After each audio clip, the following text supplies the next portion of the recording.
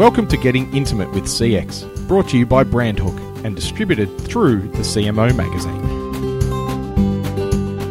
The data validates probably what we already know and what our customers then tell us. So it's a validation, but to make sure, yes, it's not us just thinking we know because we have so much data and we can use it. And then let's give our customers the opportunity to have a voice and validate that we're working on the right things for them.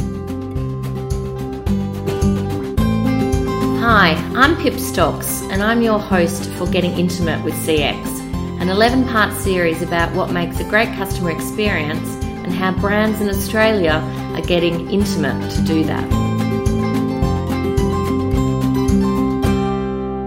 So today we've got Donna Hutchinson, who's the GM of Customer Experience at NAB, and Sarah Graham, who's the Head of Initiatives in the Customer Experience team. Welcome, ladies.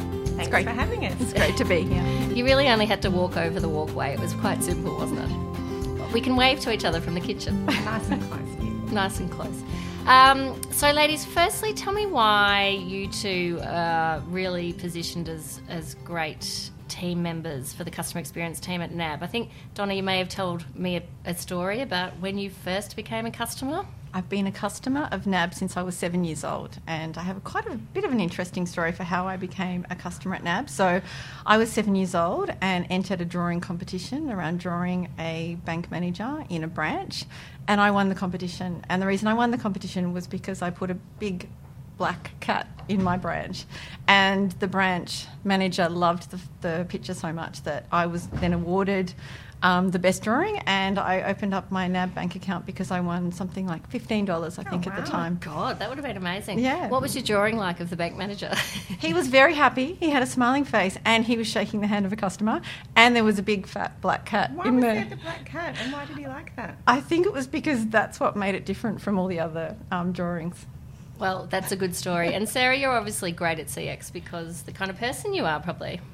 Thank you, Pip. I suppose I do feel as though I'm quite intuitive and I like listening to people and hearing their stories, so we use them a lot when we're focusing on what our customers need and what we should improve for them. Yeah, brilliant. Well, we love talking about those kind of stories too. All right, so you know the kind of process for these podcasts is I'm asking everyone the same 7 questions, so I'm going to hit you two with the same 7 questions as well. So feel free to talk over each other and shout and punch to get out of the way because you're both together, so that's exciting. Okay, so let's start with when was the last time you both had a great customer experience and which brand was it with, Sarah? Okay, well, I'll start with that one. And I did struggle with this question because I think a great customer experience is pretty hard to define. When I think about a great customer experience at the moment, I think just about really what's simple. And I find that a lot of the online retailers are incredibly simple to deal with. ASOS stands out for me, so say if I'd been looking at something, it's on sale, they send me an email. On the train on the way in, I can click and it can be in the office the next day. And I think that's really amazing. It nearly stops me going into traditional retail stores at the moment. They know what I like. They tell me when it's shifted in price. I know where it is when it's dispatched, when it's arrived. So they keep me, very much up to date along the journey of me receiving that. And I know it's not amazing. It's not a great customer experience, but it's just so easy, and that's what I like. When I think about NAB, I think in a way we really are an online retailer as well. Like I know we're selling very different services and we have a traditional retail network, so I think there are lots of things that we can learn from that. Obviously our products are more complex than buying a hat or a dress online, but I think we can definitely take a lot of that from that seamless experience. That's true. Everyone who's done the podcast so far has talked a lot about simplicity and effortlessness as being key to a great customer experience. Just as a sidebar, I thought you were shopping your wardrobe, Sarah, and not shopping ASOS. I just lost a little bit of interest in that as I'm going on a holiday on Friday, so I just needed a few summer things.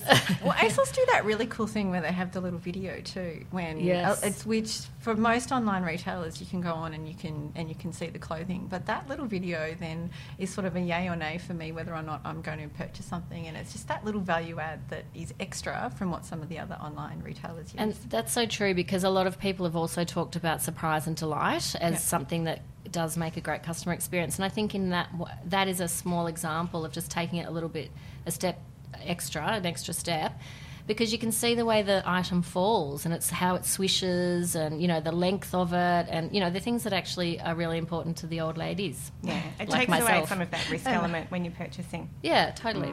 But in general, what do you think makes a great customer experience? We have touched on simplicity, effortlessness. What else? Yeah, I think that at the most basic level it is that it's delivering on your promises. So we said we're going to do something. That's what we need to do, and in a faultless manner that brings in that seamlessness, I suppose. So when you lose delivering on your promises, there's a lot of work to bring customers back. Yeah. So I think that's really key. I think also great customer experience, and I find just thinking about other brands too, the likes of the Spotify and the Netflix of the world, they're giving me something for nothing. So I'm already paying for the subscription service, but they're telling me what other shows I might like to watch or music I'd like to listen to. So they're being helpful in a way.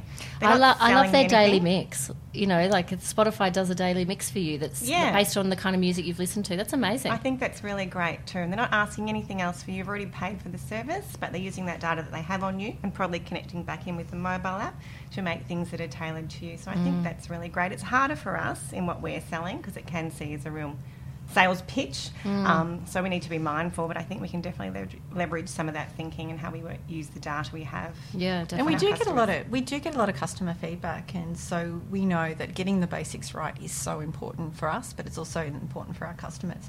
And so our whole customer pain point program was built around listening to our customers and then understanding where those points of frustration were so that we could jump onto them really quickly and then make changes which historically may have taken us sort of 12 months to fix. We've been able to fix a lot of those in sort of 60 to 90 days, which is groundbreaking for us, not so much for other industries, but it shows how we're trying to keep pace and continuously improve the way that we listen to customers and act on their feedback. Oh, it was better than the old days. I mean, in the old days, you know, not banks but necessarily, but all brands would just say, well, you know, if you don't like it, you can go somewhere else. And I think now the way the market is with so much choice, you know, and so much availability to customers that you can't afford to say go somewhere else. It's like, I'm going to make this much better for you because I'm desperate for you to stay with me. Yeah. A great example of what we did recently was when we launched our new mobile app, is that we spent time with almost 4,000 customers working with them to understand what their needs were, so that by the time that we launched the app, they were ready to use it, and we knew that it was what our customers wanted. And we're starting with customer pain points, so that's around the frustration, but at the same time we're also investing heavily in reimagining what a customer experience looks like from end to end. And so that starts off, a lot of feedback is around the things that we might get wrong or may not do consistently. So we know that consistency, I have a great experience. I refinanced my home loan recently, and it went through without any issues. We know from the customer feedback that that's not consistent across all our customer experiences. So how do we then reimagine what that customer experience looks like for all our customers so that we ensure that consistency is there? And that's what we're doing through our customer journey. So there's an opportunity to fix the frustration, but also, as we mentioned around the ASOS piece, is thinking of those opportunities to wow and offer customers things that they're not even thinking about just yet. So you talked about consistency of message and not always having consistent experience with lots of customers. So is that a culture issue? I suppose this leads into the next question. How are some brands able to crack a great customer experience and others aren't? And, you know, some of the things we've talked about is, you know, training staff, for example, so that the people who work in the brand you can have the same experience with that person when you work into one shop or one branch or wherever it is that you might have with someone else. I mean, really, what is it? Is it a CEO? Is it a culture? How come some can do it and some can't? Well, we're a 150-year-old organisation, right? But we now need to start to think like a startup. So we recognise that it starts from the top, and we have a CEO who is customer obsessed. And so that is now it has been over the last few years, filtering through our organisation. So it does start to impact our frontline all the way up to our senior executives in terms of how we're thinking about the customer and making decisions where customers are at the centre of that. And we talked about customer pain point program. We started that 3 years ago. We've delivered over 250 pain points and something like 5 million customer interactions. Yep, absolutely. And it's been a huge symbol of demonstrating to our own people as well as to our customers that we are listening and we do mean what we say by understanding and acting on our customer feedback. And is there a grassroots campaign that needs to happen in tandem to that? Because you've got, kind of the CEO and then the grassroots, and how does that work? Well, we are currently running over 900 huddles across the broader enterprise, so people are listening to what our customers are saying, whether it be through our MPS verbatims feedback, other complaints data. We're all having conversations about the customer.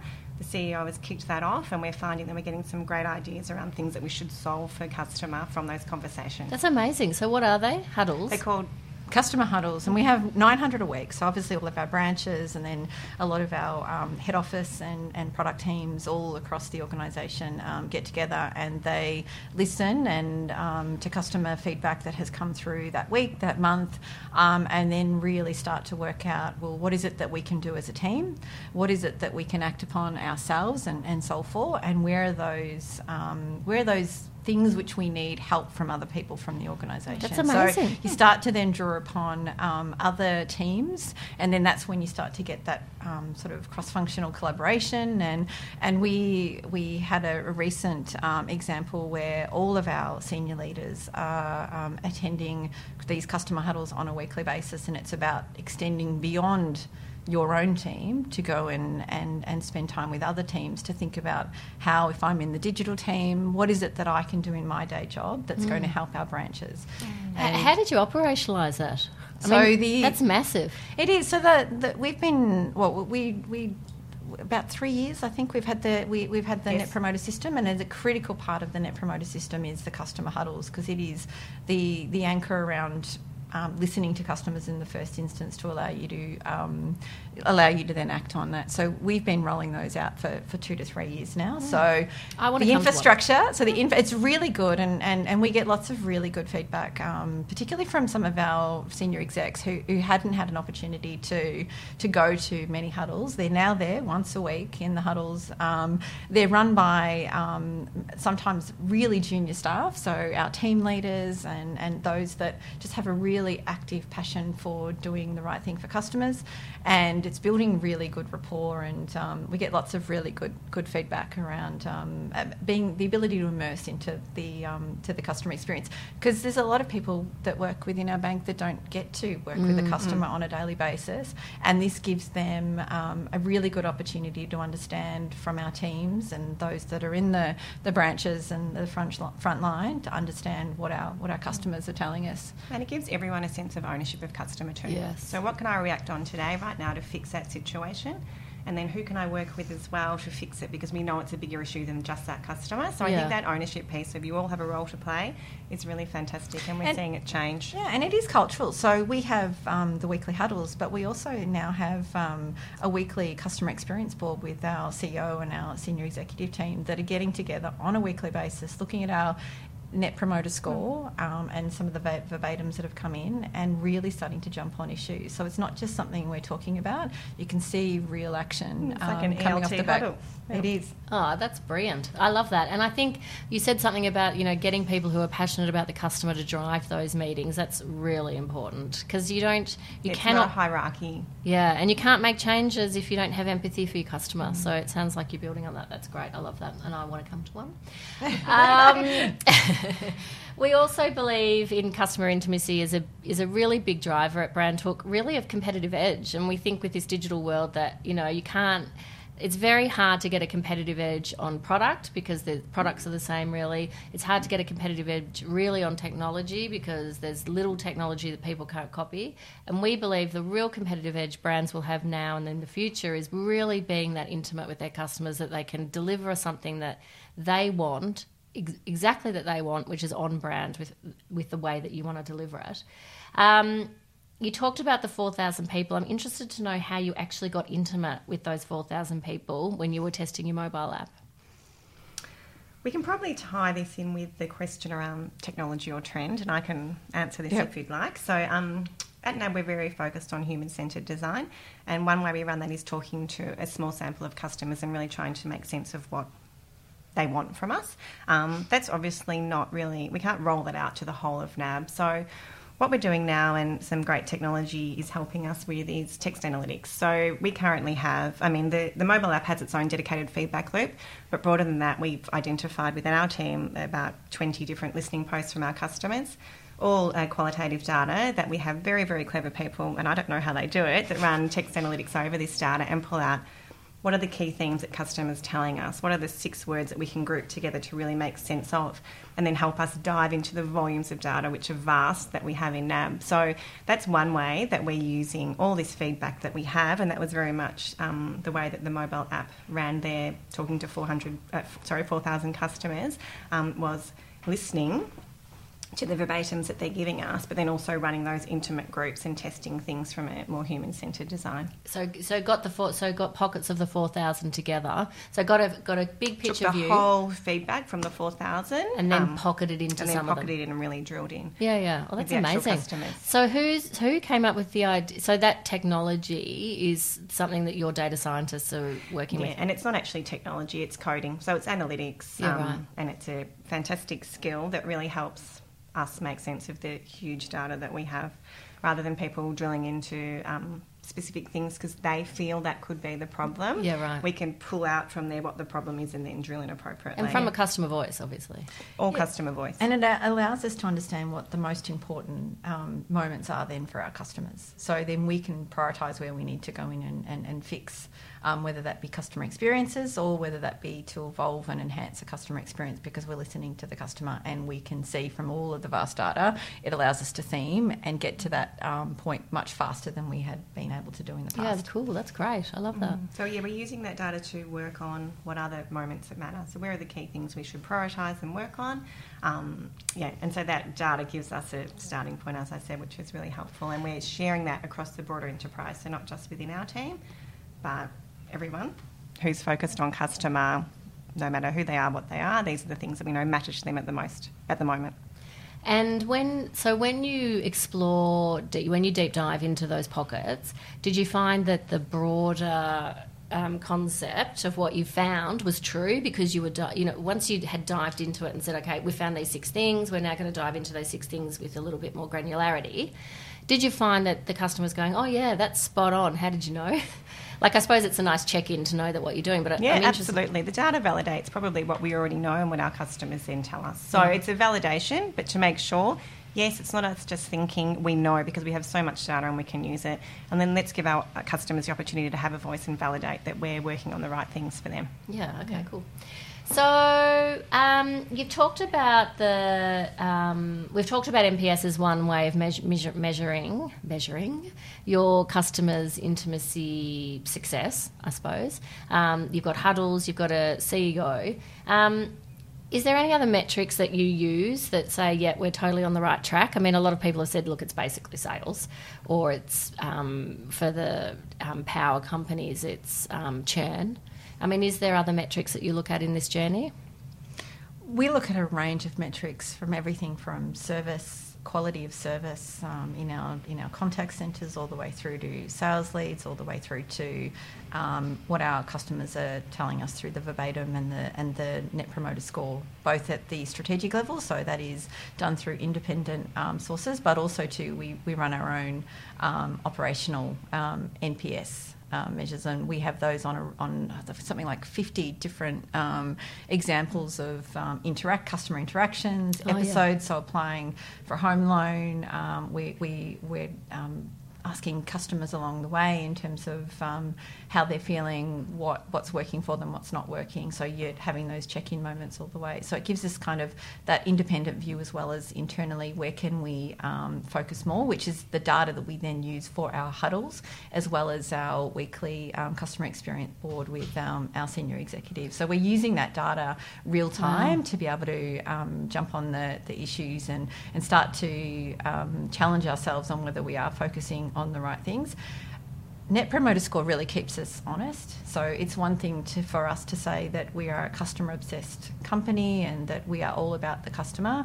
And we know when we talk about it internally, that's how we feel as an organisation. But the Net Promoter Score is almost that honesty measure in terms of what our customers are thinking about us and whether or not they'd be readily willing to recommend us to others. And so it's a real honesty measure in terms of how you are performing against your customer experience. And I would say that the very few companies the size of yours would be able to pull off such real-time data and have conversations around them. I mean, that's essentially what you're doing. How big's NAB? 6,000 people or something? 35. Oh, my God. 35,000. Yes. Might edit that out. 35,000 people. Yeah. And so pulling off this amount of data and having, 600 huddles a week? 900. Off you go. And having 900 huddles a week. That is amazing. Yeah. Well, our challenge now, as we know, is that we've put in a lot of infrastructure to listen. Our focus really now moves to act. Yes. So how can we act not just in 12 months, in 90 days, but how do we get faster and faster in the way that we can act on our customer feedback? Because we know that not just in banking, but when our customers are interacting with any service provider, they're looking, as we mentioned before, around the Amazons, they're looking at the Apples in terms of their service expectations, they're looking at us in the same way. So they will be expecting that we can respond to their feedback in the same way. So it's just continuously shifting pace, and we need to keep up. Karen Lawson, who I interviewed as well, is the CEO of Slingshot, which is, essentially an incubation company.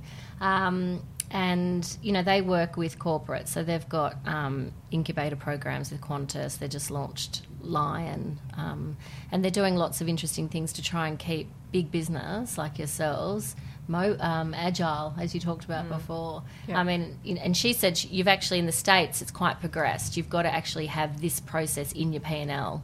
Whereas that doesn't seem to be as common in Australia for Australian businesses. But you've got your own design thing. You've got NAB Labs, haven't you? We do have NAB Labs, but they're not the only agile team. The whole of NAB is very much tilting. Our customer journeys are tilting to agile. We run the customer pain points program agile, our digital agile. So not just NAB Labs are thinking that way, but there's a lot of shift towards what can we do now? Let's move really fast to keep up across the broader enterprise. Do you feel a bit exhausted, ladies? I'm so tired. I need my holiday. I think it's exciting. Yeah. It's really exciting. It is exciting. Yeah. No, it's great to feel like you're making a contribution, I think. Yeah. 2 last questions. So what new technology or trend are you most excited about when it comes to customer experience in general? Is there any technology that you've seen that you'd like to use? Or I must say, when I went to the Tech Fest, so we went to a great conference on Monday and Tuesday last week, it was interesting to see the technology platforms that are there around customer experience and really compare them to where NAB's at. We've created some of our own infrastructure, and I think that we're doing a really good job with what we have. So, I mean, I spoke previously about text analytics, and I think we're using that in a really great way to solve for our customer problems, thinking about how many customers we have and the vast amount of information that we receive from them. So I just felt really quite validated, I suppose, that we're heading in the right direction. The platforms out there are not dissimilar to what we're achieving with what we have, and that we're doing a pretty good job. So from a technology platform perspective, I think that we're aligned. I think there's an opportunity. So we talked a lot about responding to customers' requests, so being better and faster at doing that. As we start to, like the whole kind of data analytics and being able to predict where we might have an issue with customers and getting ahead of that so that customers don't even have to feel that frustration, because we've been able to identify that ahead of time is where I get really excited, because I think then we're not just responding to customer feedback around something we haven't done well already. We're looking forward to where we can jump in and intervene before it becomes a problem, and then using the data and the analytics tools to be able to do that. So I think that's where we're starting to move towards. But we recognise that we talked about 150 years, not a startup needing to act like a startup. Some of these things take us longer to get to, but there's very much an appetite to start to think about these ahead of time rather than just in the moment response. So someone talked to me about it's like being a parent with a small child. You need to preempt. You know when your child's running around and you know they're about to hit their head, so you jump in and save them. It's almost like, if brands could only do that for us, you know. What are those warning signals? Yeah. How do we identify them? And we're doing some work on that, especially with our broader operational metrics, trying to correlate when will we see a warning sign that we need to intervene. Probably not there yet, but we're thinking and heading in that direction. Yeah, and that's really progressive because most people at this point are really reacting to problems. So if you can start to think ahead, then you obviously start to solve some of those bigger issues as well. All right, last question. If you had a magic wand, what would you change about your customer experience today? You can ask for another button. Someone else asked for a fast forward button and someone said, well, I don't want a magic wand. I want to get into a time machine or something. So I might talk magic wand, and I think Donna's thinking much more fast forward. She's much more progressive than I am. But my magic wand would just be, as I'd said previously, for us to deliver on our promises consistently. I think we're getting there, but with the size of the organisation, we do find that there's inconsistent customer experience, and I think that's our the level we need to get to before I can hit the fast forward button that I would leave to much more progressive thinkers like Donna than myself.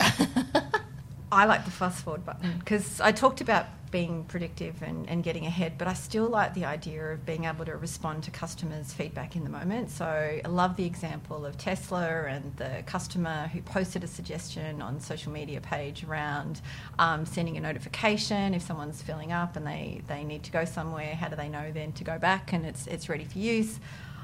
And then Tesla were able to get on board and fix that. I can't remember the exact time frame, but it was much faster than we know that most organisations are able to. It was quick, and that's where I'd love for us to be able to get, not in a short period of time. So it's one thing to be intervening ahead of time, but it would be great to be able to act on customer feedback in the moment, real time, and then be able to then respond back and say, thanks so much for your feedback. Great suggestion. We've acted on it, and guess what? We haven't just acted on it. We've done it today, and it's now up and running. And we've got a few examples of where we've been able to do that in our digital platform, but not enough across the organisation to make it something that we do all the time. Yeah, and I think that customer loop thing. Absolutely. We've talked about that with a couple of people. Yeah. Not very few brands are able to crack that. Thank you for that feedback. Look what we've done. Look what we've done. That's the ultimate as well. Yeah. It's great. Yeah. And then, in terms of building advocates, I mean, how fabulous is it for them people to go out and talk about that as a great story? And in a sense, that really is the surprise and delight. You don't really need to send someone a bunch of chocolates. Or No, thanks. Exactly. You listened to me, you acted on it, and you've just helped me with my life a little bit. Yeah. And as part of a suggestion I've made, there's a number of other customers now that are benefiting from that, which is a good feeling. Yeah, and they can talk about that on their social media and look how fabulous they are. That's advocating, isn't it? That's what we want. Well, thank you, ladies. That was fabulous. It's so good to hear that a big business like NAB is obviously kind of leading from the top, but also, I love the huddles. I didn't know about that, so I think that's a really fabulous concept. Donna, how are you going to cope without Sarah whilst she's on holiday? Well, I think we cross over. So I will be looking after the place while Sarah's on leave, and then I go on leave and Sarah will be coming back. So NAB will fall to pieces. No. And Ace also make a lot of money. We've got a great team. All right. Thank you, ladies. Thank you, everyone, for listening. We've got another great episode next week, so you can tune in. Ciao.